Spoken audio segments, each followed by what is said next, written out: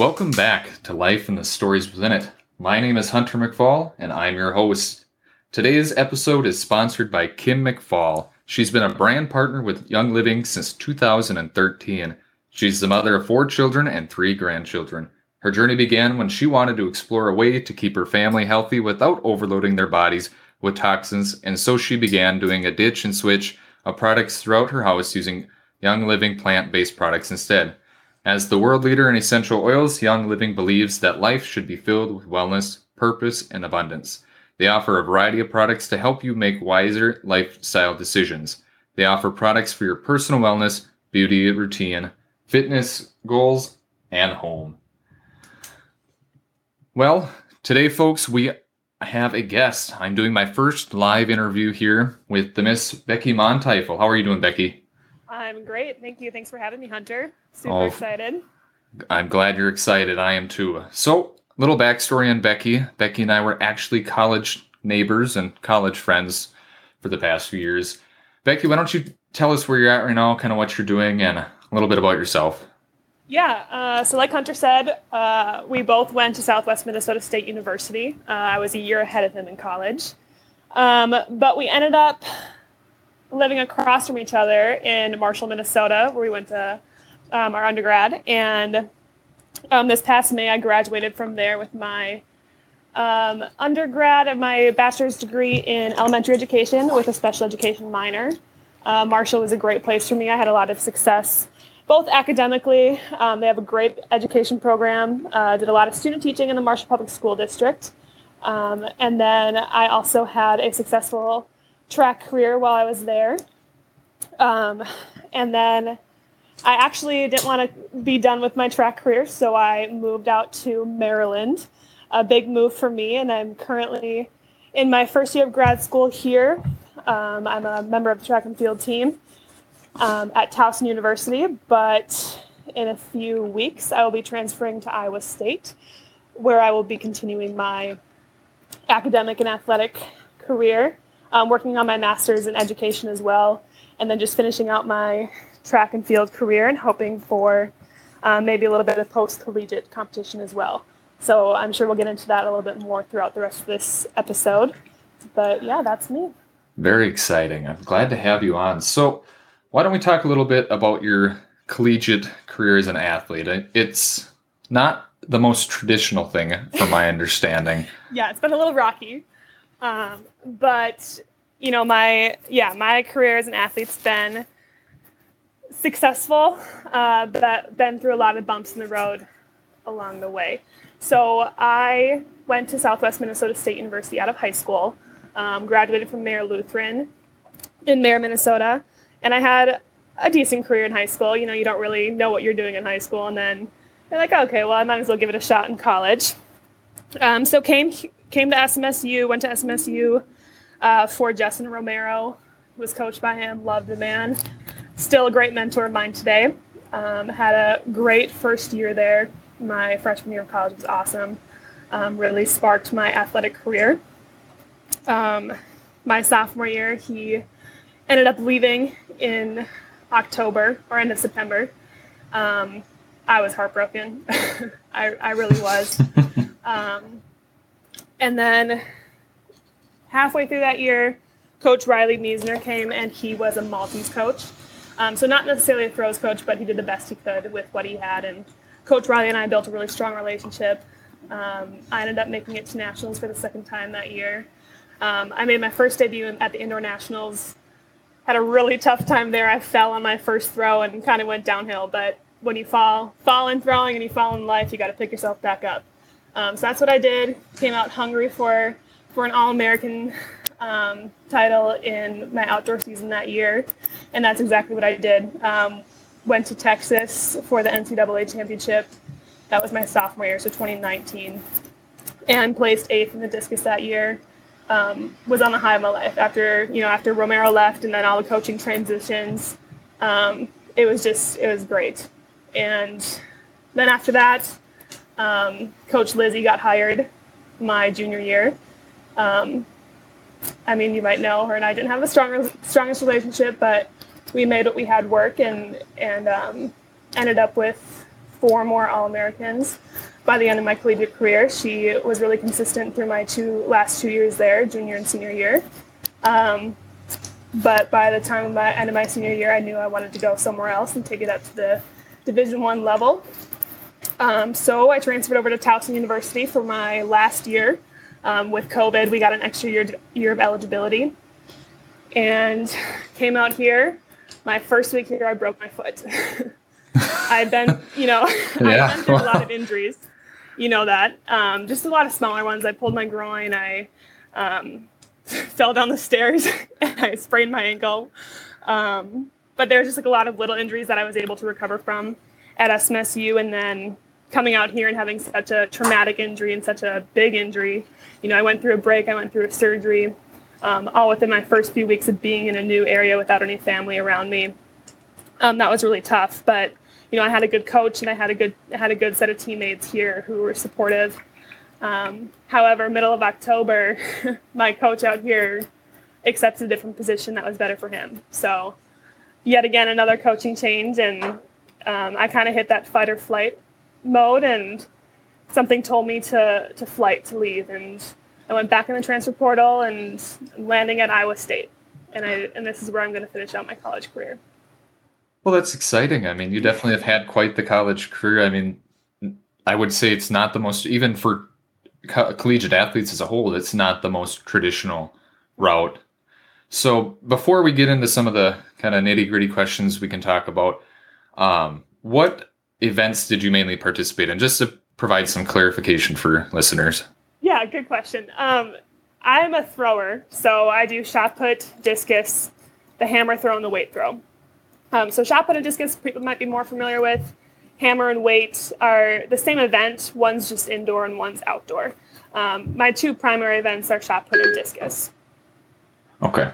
I really liked when you said you fell right away at the beginning. I mean, when you fall in sports, when you fall in life, you got to get back up and keep going. I mean, that's a great thing, great mindset to have just in general. And obviously you did keep going, because I believe that was like the first time you got your All-American, and then you went and got 4 more after. I mean, you ended up with how many more after that? So you obviously got back up and kept powering through it. But I know you mentioned you didn't have the, I would say, strongest relationship, if that's an appropriate term for it, with your coach, Lizzie. Can you kind of talk about how you went through on a daily basis? Because, I mean, being your neighbor, I knew you guys had practice sometimes 2-3 times a day, or you guys had your own elective practices and stuff like that. So it's not like you just saw this person once or twice a week. I mean, you were constantly seeing Lizzie, your coach. You were constantly seeing plenty of your other coworkers, I would call them coworkers, but your teammates multiple times a day. So how did you end up kind of remain professional and keep getting up after getting knocked down? I mean, if that's a good way of putting it. Yeah, I think the biggest thing, and I can probably say this for any athlete, is keeping your eye on the prize. We have goals, individual goals, we have team goals, but keeping your eyes on the prize and working towards those goals is the biggest thing. Fortunate for me, I had super supportive teammates. I consider all of them part of my family. I still keep in touch with them on a daily basis. Right now, they're competing at their first track meet this year. I'm super excited to see where they end up. But yeah, I mean, it is tough. And when you go to practice, you have to, put on that face. You have to remember why you're there. And I think with having so many different coaches, and not specifically, just Lizzie or just Justin Romero or, anyone, you learn how to adapt. And you learn how to work with a wide variety of people and personalities. And I think that's one of the biggest things I can take away from my collegiate career so far, is being able to, I don't know if I want to say empathize, but being able to, work with a variety of different people and kind of have an understanding of where they're at. But yeah, really just kind of trusting your process, trusting your training, and keeping your eyes on your prize and on the goals that you have set. That's huge, and that's what got me through. Good. Well, I'm glad it did get you through, because, I mean, you definitely had a pretty fantastic collegiate career so far, and we hope it continues. So shifting tracks a little bit, we talked about your coaching at SMSU here in Minnesota. What was the draw to go and pursue a collegiate career? I mean, post your undergrad. I mean, I know you're a very passionate person about your sports, but obviously there's something that has to have clicked. I mean, like you said, you were in track in high school, but you didn't know if it was going to be something for you in college. So there was that, you came to college, you had that experience, so that all of a sudden it all clicked and you're like, this is what I want to do. I love doing this. Something else had to have clicked again, that you wanted to continue on postgraduate and go get your master's. I mean, was it that that you knew you wanted to get your master's right away, and then it just so happened you could play sports, or was it kind of best of both worlds, that like, okay, I want to go play sports and I can get my master's at the same time? Yeah, I think it's kind of the opposite of what you first said. Oh, I want to get my master's in sports is there. I didn't intend on getting my master's right after my undergrad. COVID took a lot away from us. And we lost a year of competition. But, one benefit from that is we get it back. And so instead of being able to compete for 4 years, I get this extra 5th year that I can take right now, and I can go and try to achieve my big dreams and goals. And being an athlete isn't something you can just stop doing, or at least I can't speak for everyone, but most people you can't just stop doing and pick it up 5 years later and be amazing. You're definitely kind of in your prime, and that's where I'm at right now. So my push was that, okay, I have this year of eligibility. I had a successful Division II career. Why not try to step up, have better facilities, better coaching, and more consistent coaching, or at least a thought. and why not try to see where I can take this now? Like, I have the opportunity to get my master's, which is, a great thing. First of all, why not get more education when you can? But then being able to continue to do what I love alongside of that, it kind of was just the best of both worlds. And, now with my next transition, I'm excited again. Like, it's a new experience, and the coach who's there is phenomenal. So I'm very excited to work with him. And yeah, I mean, the Division I level is very intense, and, people say division doesn't matter, but it's just a whole different atmosphere. And I'm excited to be at the top tier of NCAA right now. Okay.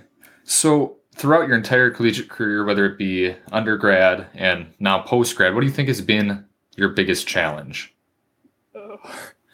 I know that's a big question to ask. Yeah. I mean, like I said, and people probably know by now, I've been through a lot of different changes, but I think my biggest challenge has been this most recent injury. I broke the 5th metatarsal in my foot, which it's a pretty serious break, but a lot of big athletes have been through this break before. My coach was telling me that there's been some professional basketball players who have had the same break and have bounced back. And so he was super, supportive and reassuring, and kept it positive.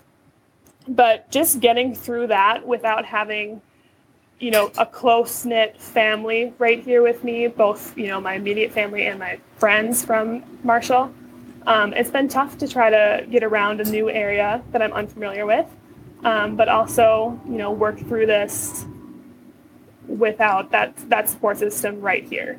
Obviously, I've had lots of phone calls, text messages. I've been into snail mail lately, so writing a lot of letters and stuff to friends. So that's got me through, but this for sure has been my biggest obstacle. And when it first happened, I considered, is this it? Is this the end of my road? Like, is this God telling me you need to be done? Go be a teacher.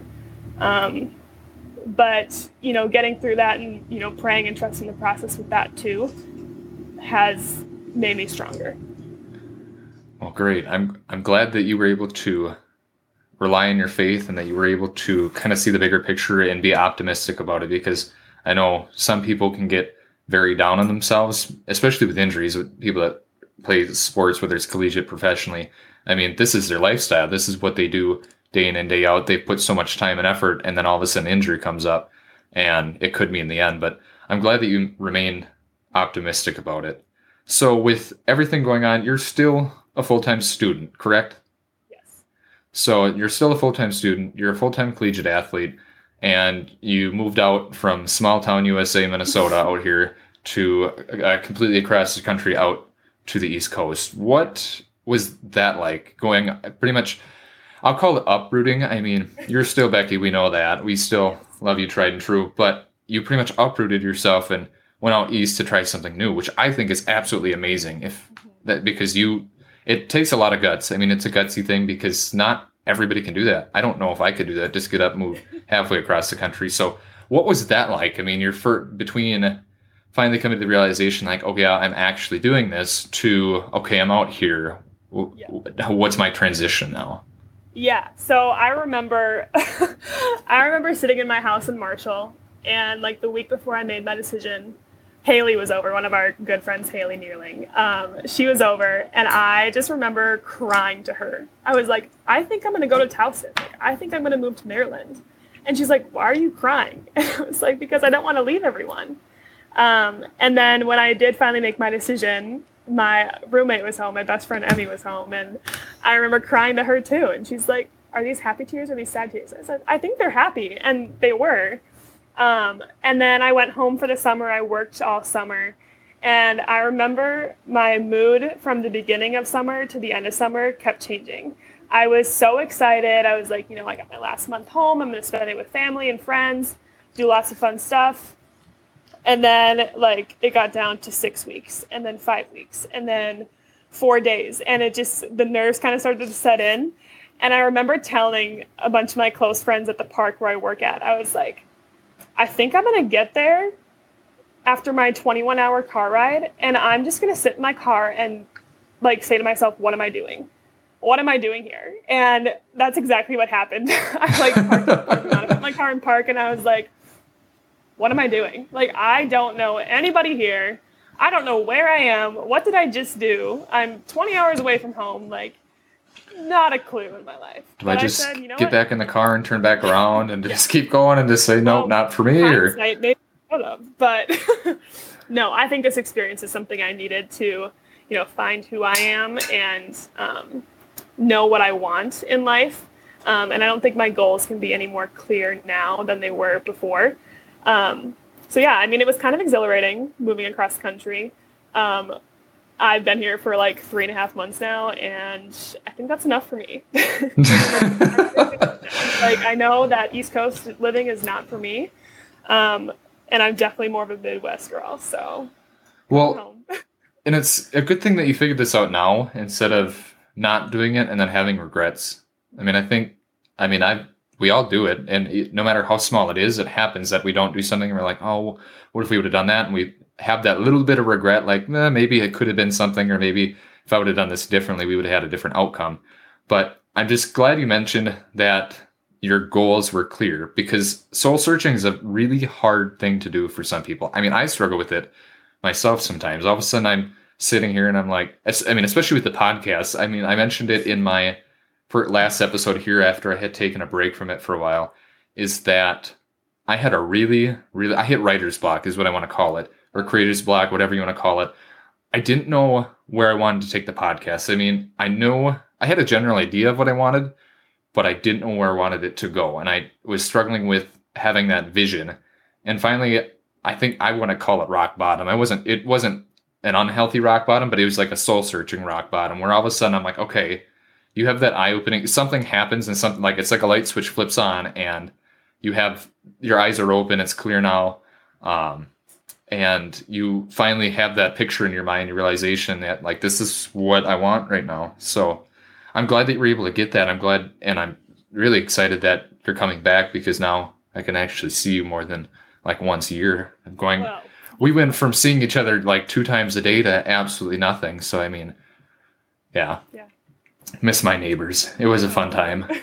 It was. But so talking about kind of like rock bottoms, I think grounding is a really good thing in our lifestyle. And what I mean by grounding is that and it can be on a daily basis, it can be on a monthly basis, whatever. It can be when a traumatic or big event happens, is that you kind of recuperate and you collect yourself and collect your thoughts, because you need to organize them. You need to kind of see the bigger picture. How do you ground yourself, especially like you said, when your goals became clear to you and everything? Like, how did you ground yourself out there and kind of come to the realization that, okay, going out to Towson was the right choice for me, but coming back is that now what I need to do. This is what what was your grounding like?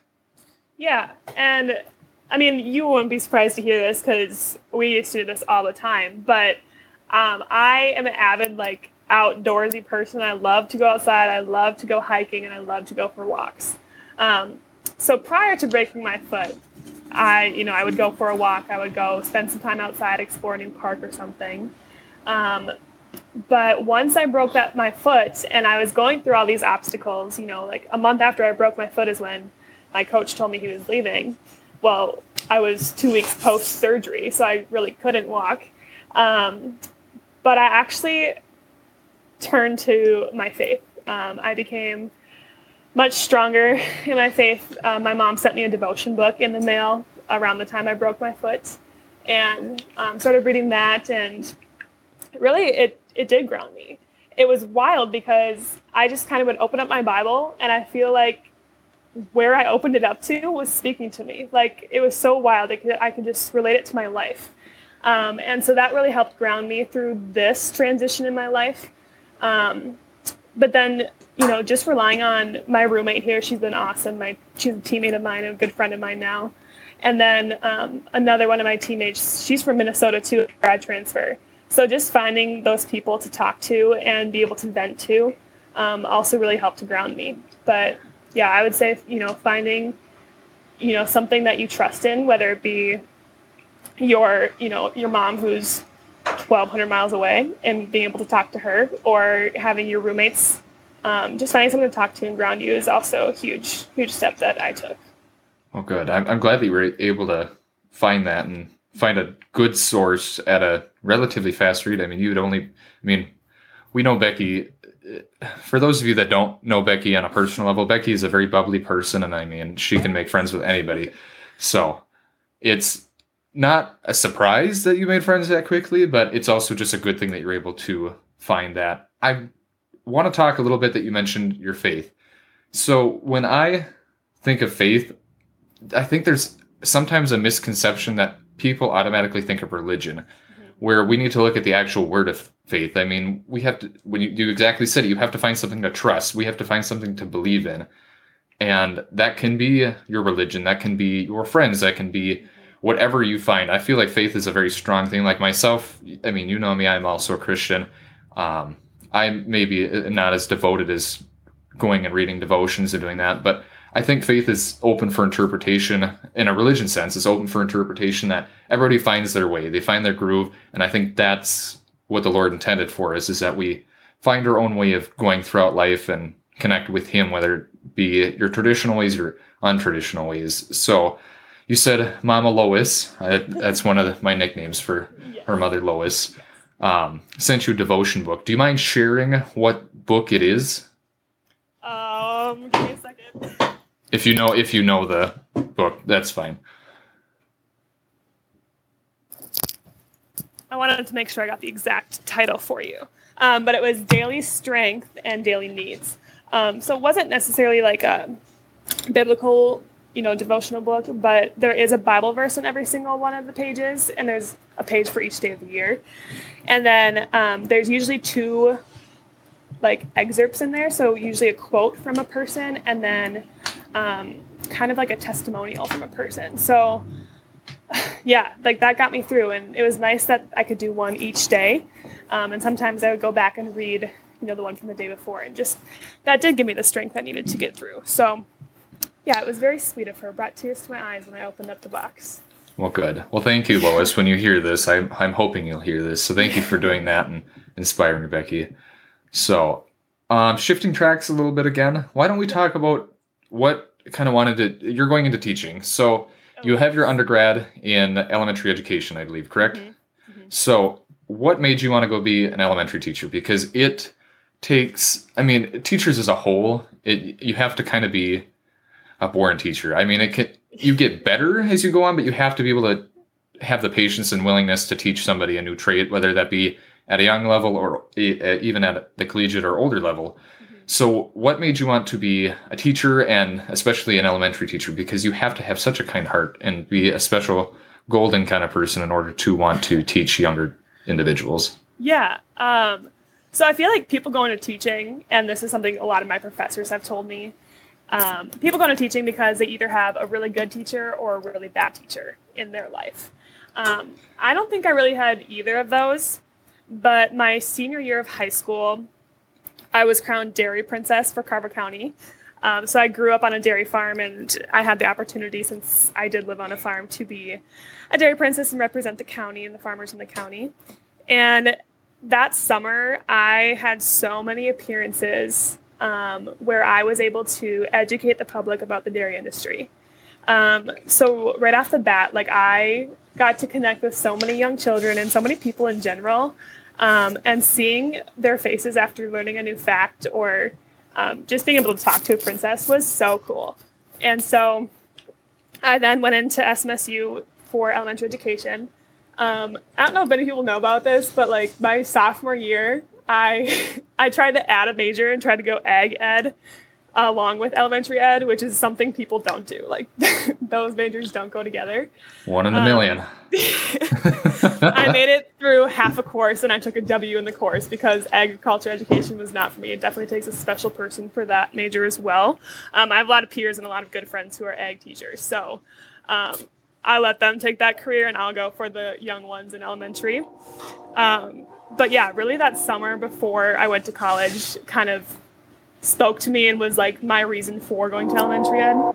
And then SMSU's education program gets you in the classroom right away. So my first semester at SMSU, I had a placement in a fourth grade classroom in Redwood Falls somewhere.